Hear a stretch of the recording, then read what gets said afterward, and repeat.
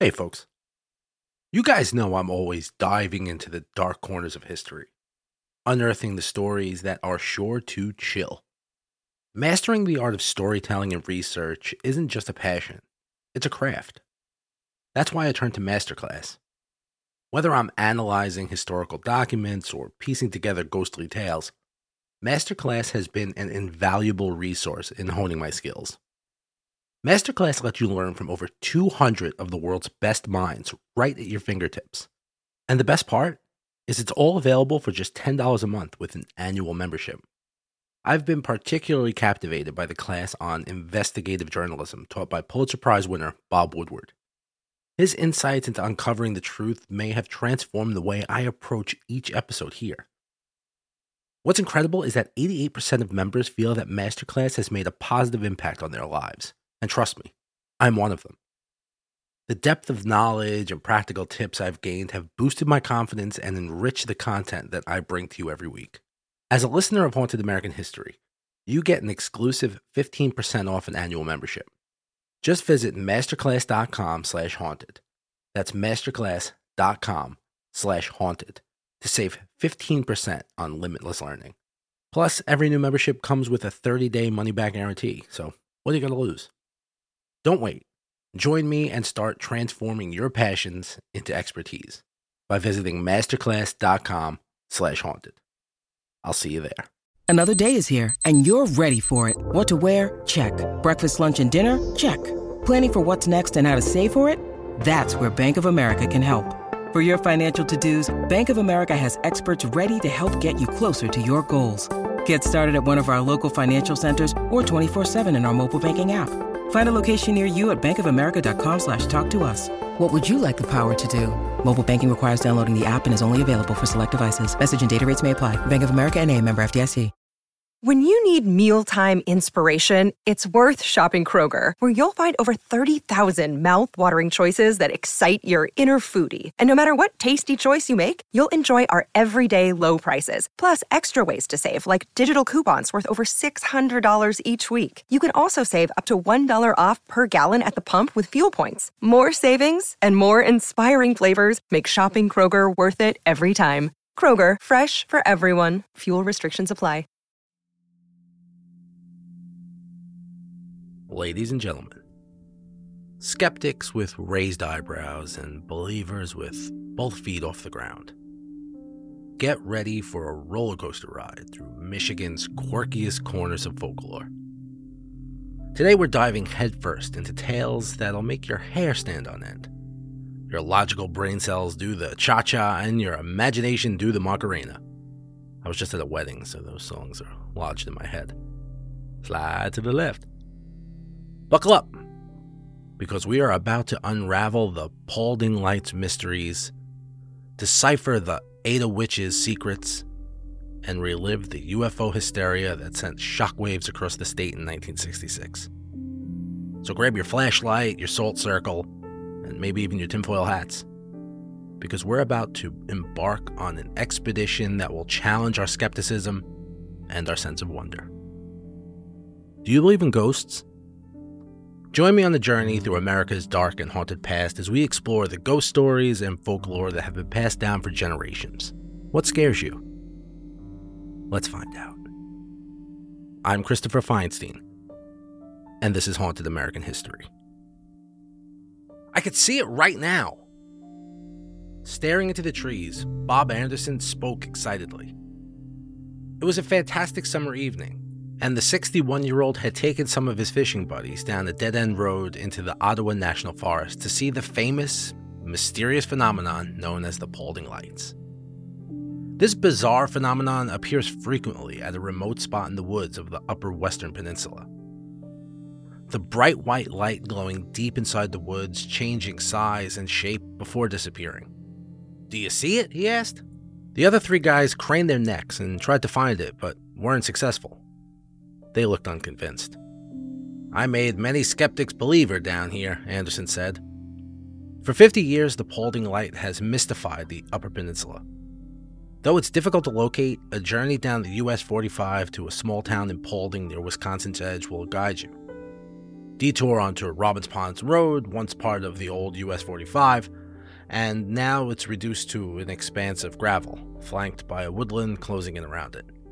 After half a mile, you'll reach a guardrail looking into a woody valley, a former highway dissolving into wilderness before you.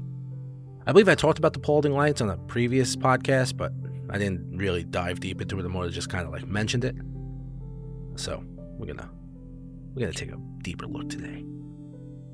People have enthusiastically speculated on what the legend might be since it was first seen, and the legend spread by word of mouth and later by TV shows about the paranormal. It was only when a group of engineering students from a nearby university conducted experiments at the viewing site a few years ago that the mystery was solved once and for all, but in a reasonably unexciting manner.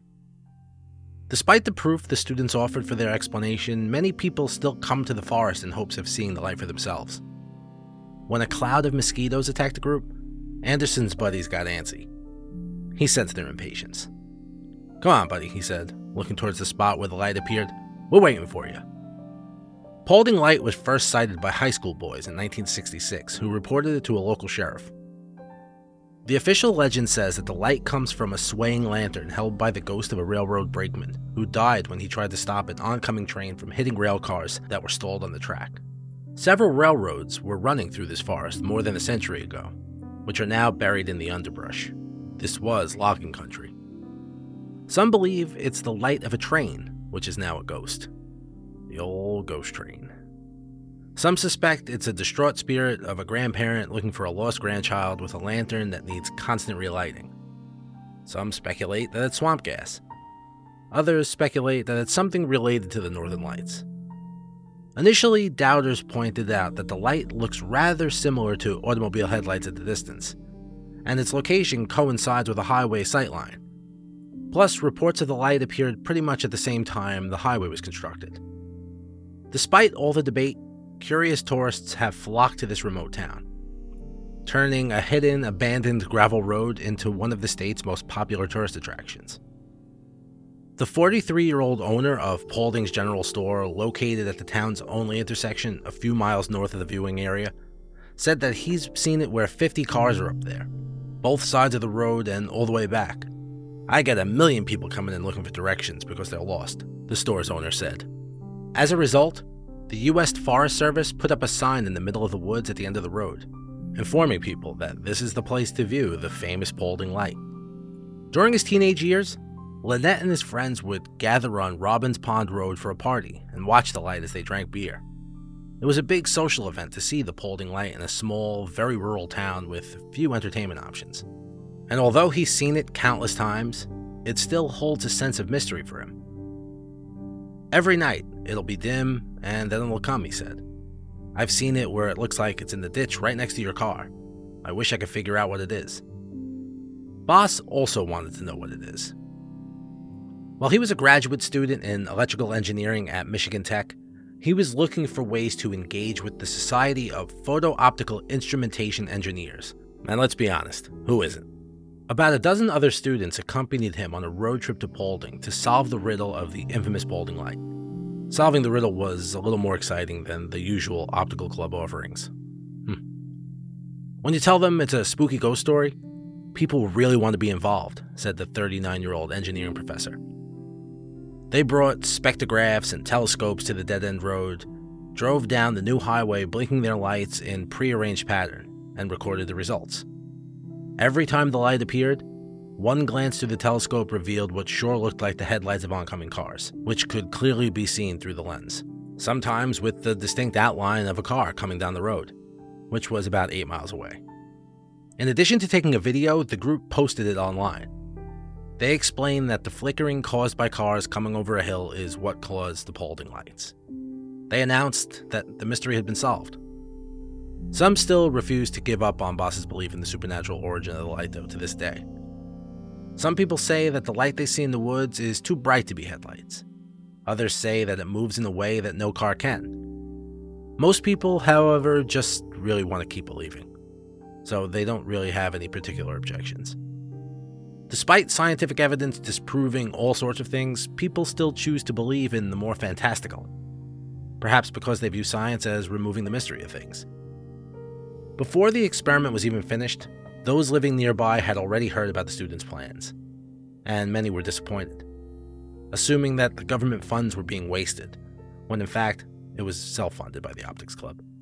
One woman made a point of bringing her albums with photos she'd taken of the light over time. She strongly believed in its veracity. Others conceded that the headlights were likely captured in telescope lenses, but remained unconvinced that it actually consisted of Paulding lights. It was mentioned in Native American history long before there were roads, said Linda Schultz. Even before there were roads, the lights were mentioned. A former hunter, fisherman, snowmobiler, and supernatural hunter, Schultz owns the Running Bear Resort in Paulding, which offers 6 small cabins with beds, a heater, and a kitchen for rent. The ledgers in each cabin are filled with stories about guest experiences with the Paulding light. People want to debunk this mystery by saying it's headlights, Schultz said. You may be able to see them from a distance, but when the true mystery light shows up, it's kind of a different light. Those who accepted the results of the experiment still complained about Boss spoiling the fun for everyone. A good friend of mine asked me if I could disprove Santa Claus for the kids next, Boss said. A round, flickering light appeared in the distance, where the trees disappeared into the horizon and grew brighter as it lingered. He yelled to his fishing buddies, "You see it?" It was as bright as, say, a lantern. The sun had set not long ago and the woods had grown dark. He was in awe when one of his buddies said, "That's pretty freaking cool there." After witnessing the phenomenon themselves, nobody believed the phenomenon was caused by headlights after the fishermen saw it for the first time that evening. But they weren't the last. As Terry Nestle squinted at the light, he said, "That's a long-lasting light. That's not a car on top of a hill." Rick Michael, age 61 of Midland, said, "It's strange how it gets brighter and then dims out and then gets brighter again." They had come from downstate to the Upper Peninsula to explore the woods on their four-wheelers. So far, they found an abandoned hunting shack and the ruins of an ancient one-room schoolhouse, swallowed up and hidden by the forest. On their four-wheelers, they raced up the gravel road just in time to see the eerie Paulding light glowing persistently through the trees as they roared out of the valley. Nestle said, "I don't see how that could be a car."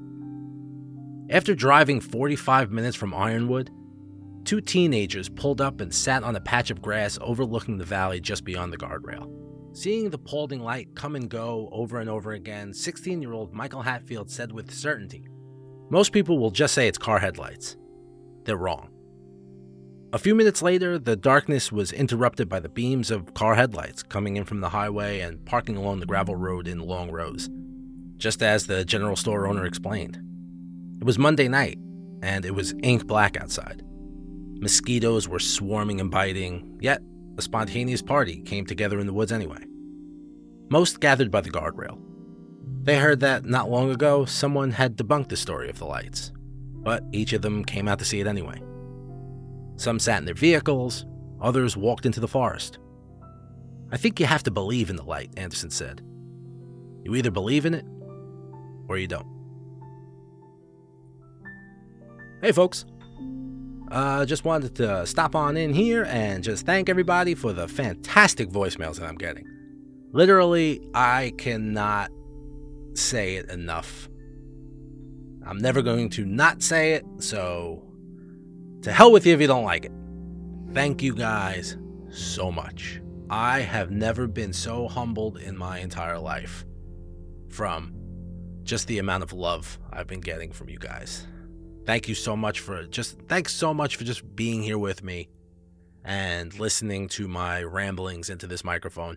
When I first started this podcast, I was like, I'm just going to be screaming into the clouds, and I was fine with that, But to be so received and loved by you guys, and I just want you to know that the love is right back at you. Thank you so, so much. While I have you here, I have a favor to ask. If anybody has any kind of paranormal photographs or videos that you may have taken personally, send them my way. When you do, I'll have a little bit of back and forth with you in an email about why I'm requesting them, and it's for a fantastic reason. So if you have them, send them over.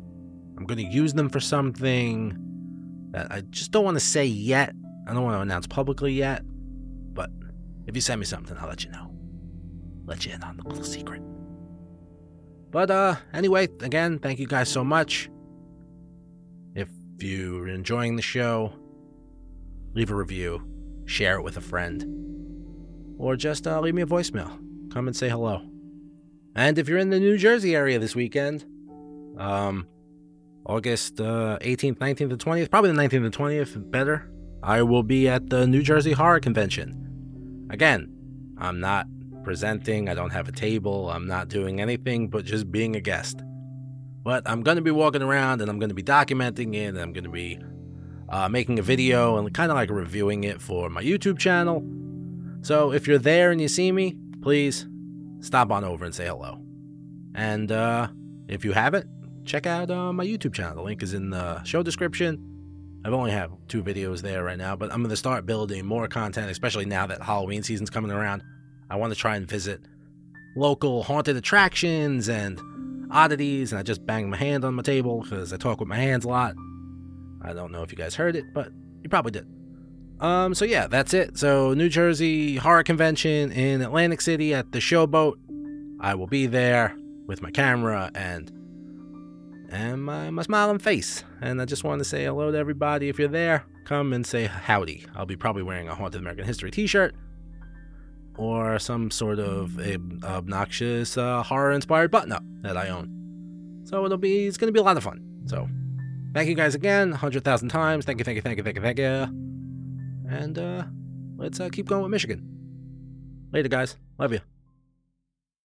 Hey, folks.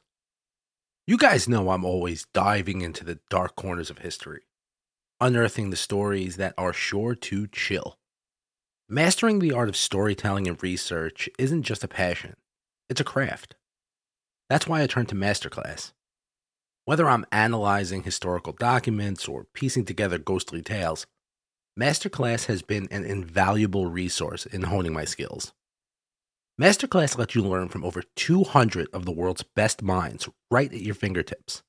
And the best part is it's all available for just $10 a month with an annual membership. I've been particularly captivated by the class on investigative journalism taught by Pulitzer Prize winner Bob Woodward. His insights into uncovering the truth may have transformed the way I approach each episode here. What's incredible is that 88% of members feel that Masterclass has made a positive impact on their lives. And trust me, I'm one of them. The depth of knowledge and practical tips I've gained have boosted my confidence and enriched the content that I bring to you every week. As a listener of Haunted American History, you get an exclusive 15% off an annual membership. Just visit masterclass.com/haunted. That's masterclass.com/haunted to save 15% on limitless learning. Plus, every new membership comes with a 30-day money-back guarantee, so what are you going to lose? Don't wait. Join me and start transforming your passions into expertise by visiting masterclass.com/haunted. I'll see you there. The Ada Witch is the witch of Findlay Cemetery. She is seen roaming around the cemetery, especially around Honey Creek Road and Conservation Northeast. Also near Sedman Park and Egypt Valley Avenue. This story is actually pretty typical. I was surprised how many times I've heard the exact same story, just somewhere else. The legend tells of a woman in the 1800s committing infidelity against her husband. He had become suspicious of her nocturnal acts, so one night he feigned to sleep, and she went off into the shadows. He followed her and discovered that she was with another man, plunging him into a fury and causing him to attack them both. In a swift move, he took his wife's life before engaging in a deadly duel with the other man, ultimately leading to both men's demise. For many years now, people have said that they've heard the sounds of the fight taking place around the Findlay area, only to find no one around.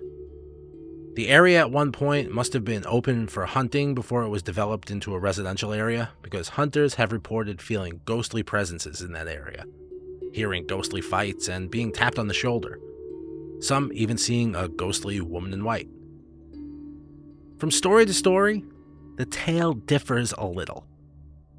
There is belief that this woman met her lover every night in the Findlay Cemetery, and that's where she was killed. After watching her husband and lover fight until they killed each other, the woman took her life in agony. In addition, there is a story where she met her lover and died in Seidman Park, which is near the cemetery, of course. The woman's body was found on Honey Creek Road, according to reports. It is common for people to leave trinkets, gifts, flowers, and other things on the gravesite that commemorates this lady in white, and some even vandalize it. However, this is where things get a little strange. This lady's gravestone is that of Sarah McMillan. She died in 1870, but she didn't die of murder or suicide. Instead, she died of typhoid fever. There are no real explanations for why the lady in white is buried here. It is still being determined of how much research was done on each of the dozen women buried in the cemetery who lived within walking distance of the cemetery. The death of Sarah McMillan was questioned because of two things that led people to ask her death is the possible origin of the Ada Witch. Sarah's name is listed as Sally in the Kent County Court death records, not Sarah. Secondly, her death was not officially recorded until 9 months after. Could this possibly be a cover-up? If you look up her name, you will find the records are as follows. Sarah A. Chaliso McMillan, 1840 to 1870, died of typhoid. However, Sarah's husband, Archibald McMillan, who died after Sarah, disproves that she could be the Ada Witch.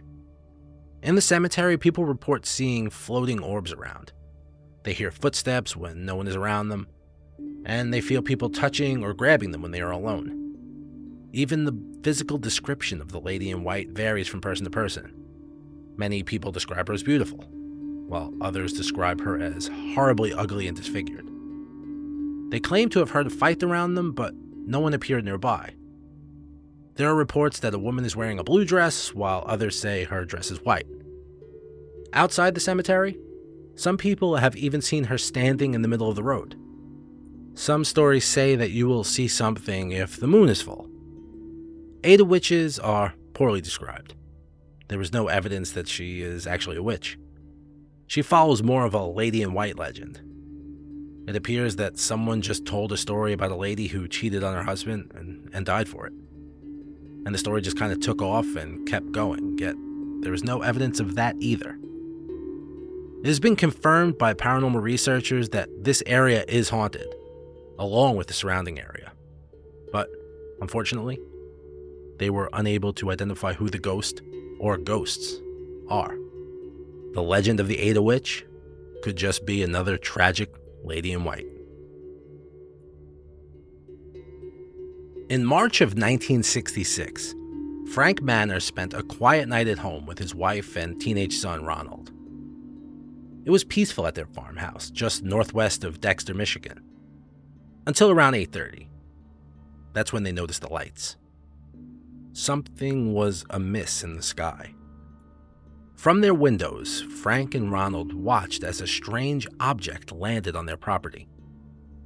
Frank and Ronald described the object as large, brown, and sphere-shaped, with a quilted pattern on its surface. It hovered over a nearby marshy area, pulsating red and green lights, like a big Christmas tree. In one instance, the object's lights went out, and that's when it disappeared, only to reappear about 500 yards away. And then they heard a loud sound, like a rifle bullet ricocheting off an object, they said. The strange object then lifted into the air, paused directly above them, and then vanished. The Manors contacted law enforcement to explain what they'd witnessed. Instead of being laughed at, their report was taken seriously. Very seriously. Turns out that police officers on patrol that evening had seen something similar. Following witnesses' descriptions, Washtenaw County Sheriff's Corporal David Severance drew a picture of it. The previous Monday, police on patrol in Lima Township, southwest of Dexter, witnessed 4 lights flying with great speed and amazing maneuverability in the early morning hours. One officer even attempted to take pictures.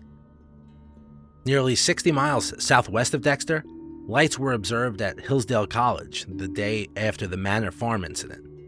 In this case, several undergraduate women saw lights outside of their dorm windows. They called William Van Horn, the Hillsdale County Civil Defense Director, who arrived in a patrol car and saw the lights firsthand. Senators, governors, law enforcement agencies, and researchers all became involved, trying to figure out what was happening because the incidents were so widespread and the witnesses were so credible. Several collections at Bentley today document much of this activity, from archives of newspapers to governor's papers to faculty correspondence. A dive into archive material certainly reveals what happened in the spring of 1966 in Michigan. The Manners were a familiar family to Washtenaw County Sheriff Douglas J. Harvey, who visited them on March 20th.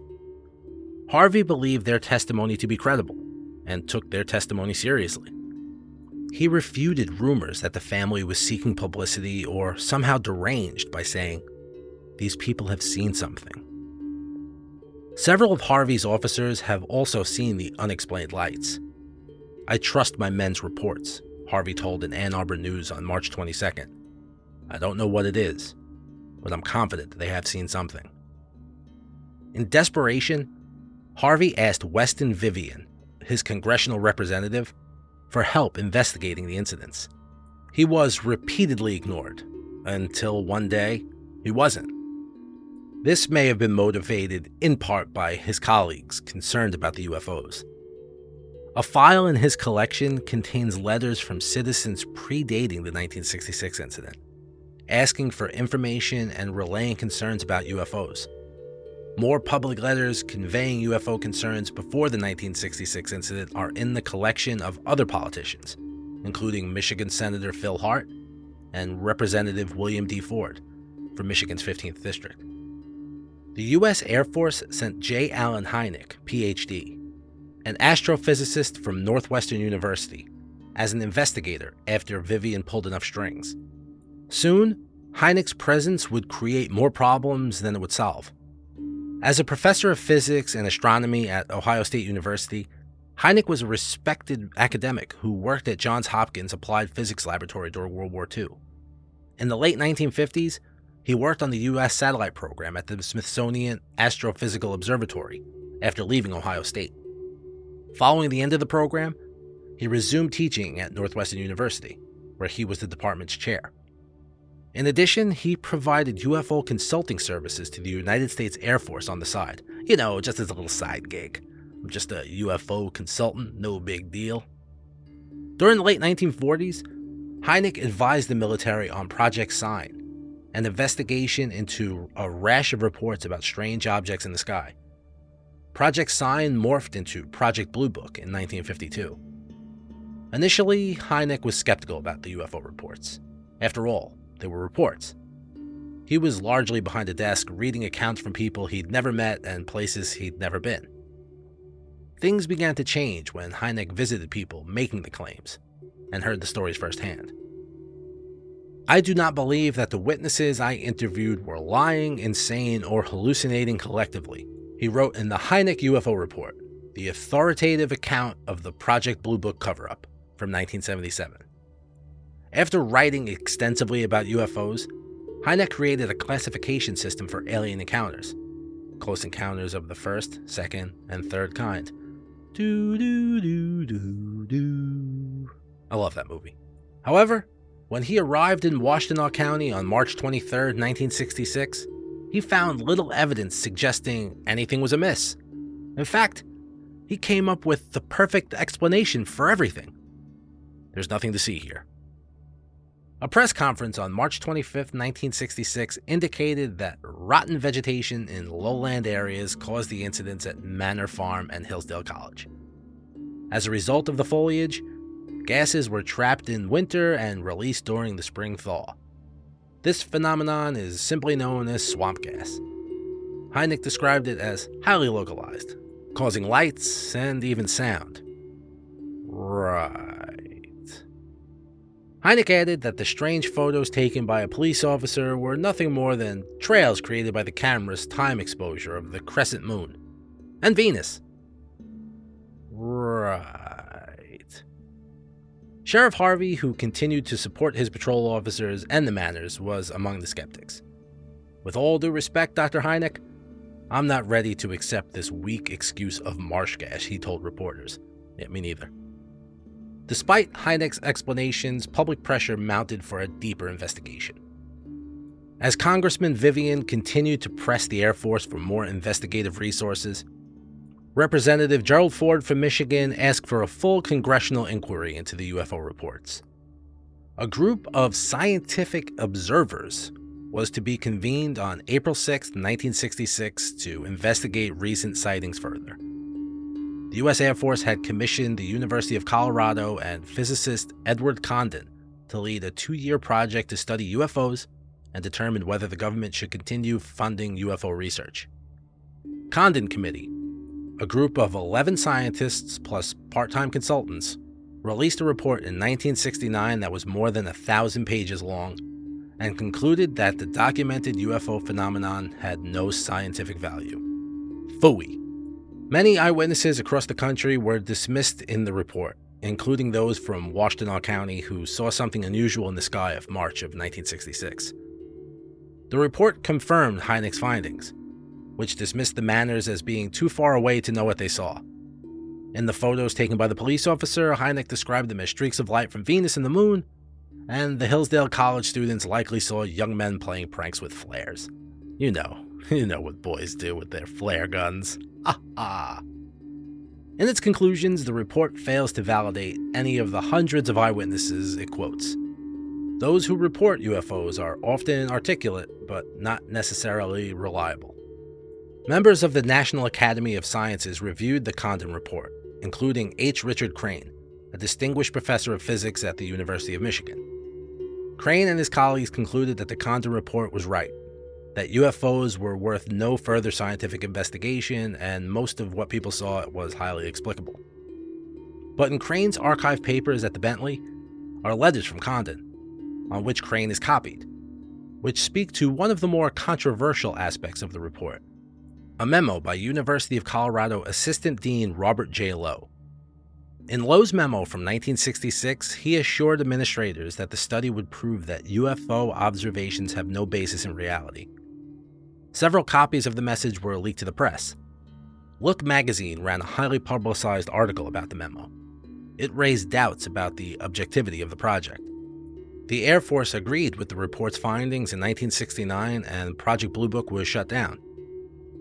UFO sightings are still occurring today, like a lot today. Congress was notified in June of 2021 of an unclassified report about UFOs, unidentified aerial phenomena, or AEPs.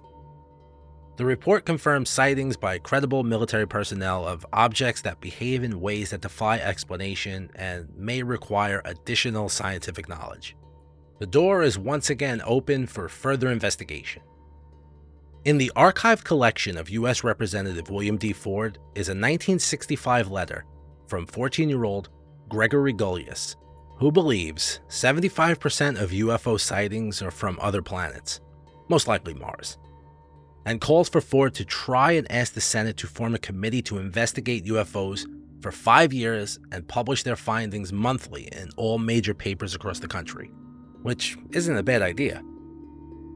Ford responded by saying, "Your belief that life exists on another planet is supported by the fact that there are numerous solar systems like ours." In response, is Earth as unique as a grain of red sand on a white beach? As I conclude this tantalizing journey through Michigan's mysterious past, we find ourselves at a crossroads of belief and skepticism. The Paulding Light continues to dance at night, leaving us pondering the limits of the scientific explanation. The Ada Witch's tale reminds us that legends can blur the lines between history and myth, between reality and the supernatural.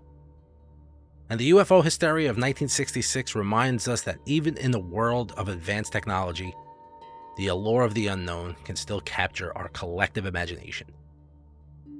So whether your team, I Want to Believe, or group, I'll Believe It When Pigs Fly, remember that these stories are more than just campfire chatter. They're the heart and soul of Michigan itself. Now, as we emerge from the shadows of the unknown, let's keep our minds open, our wits sharp, and our tinfoil hats handy, just in case. Because as Fox Mulder always said, The truth is out there. I'm Christopher Feinstein, and this is Haunted American History. I'd like to welcome my newest patron, Christopher. Thank you so much for joining. Your support means the world to me. So happy you're here. If you'd like to join the Patreon, patreon.com/Haunted American History, ad-free episodes, early releases, and just a whole lot of fun. Later, folks. You are honestly the best thing ever. I would listen to you read a box of noodles, like the ingredients. You are so humble, and I listen to everything that you've put out. You have me watching The Shining and The Twilight Zone and your cousin and your brother and, your brother. Look at me! Hands down, you are amazing. I wish you would do more stories that you write, like, the original stuff that you've done. I just can't get enough of it. You're great. We love you from Texas. Keep doing what you're doing. You're absolutely amazing.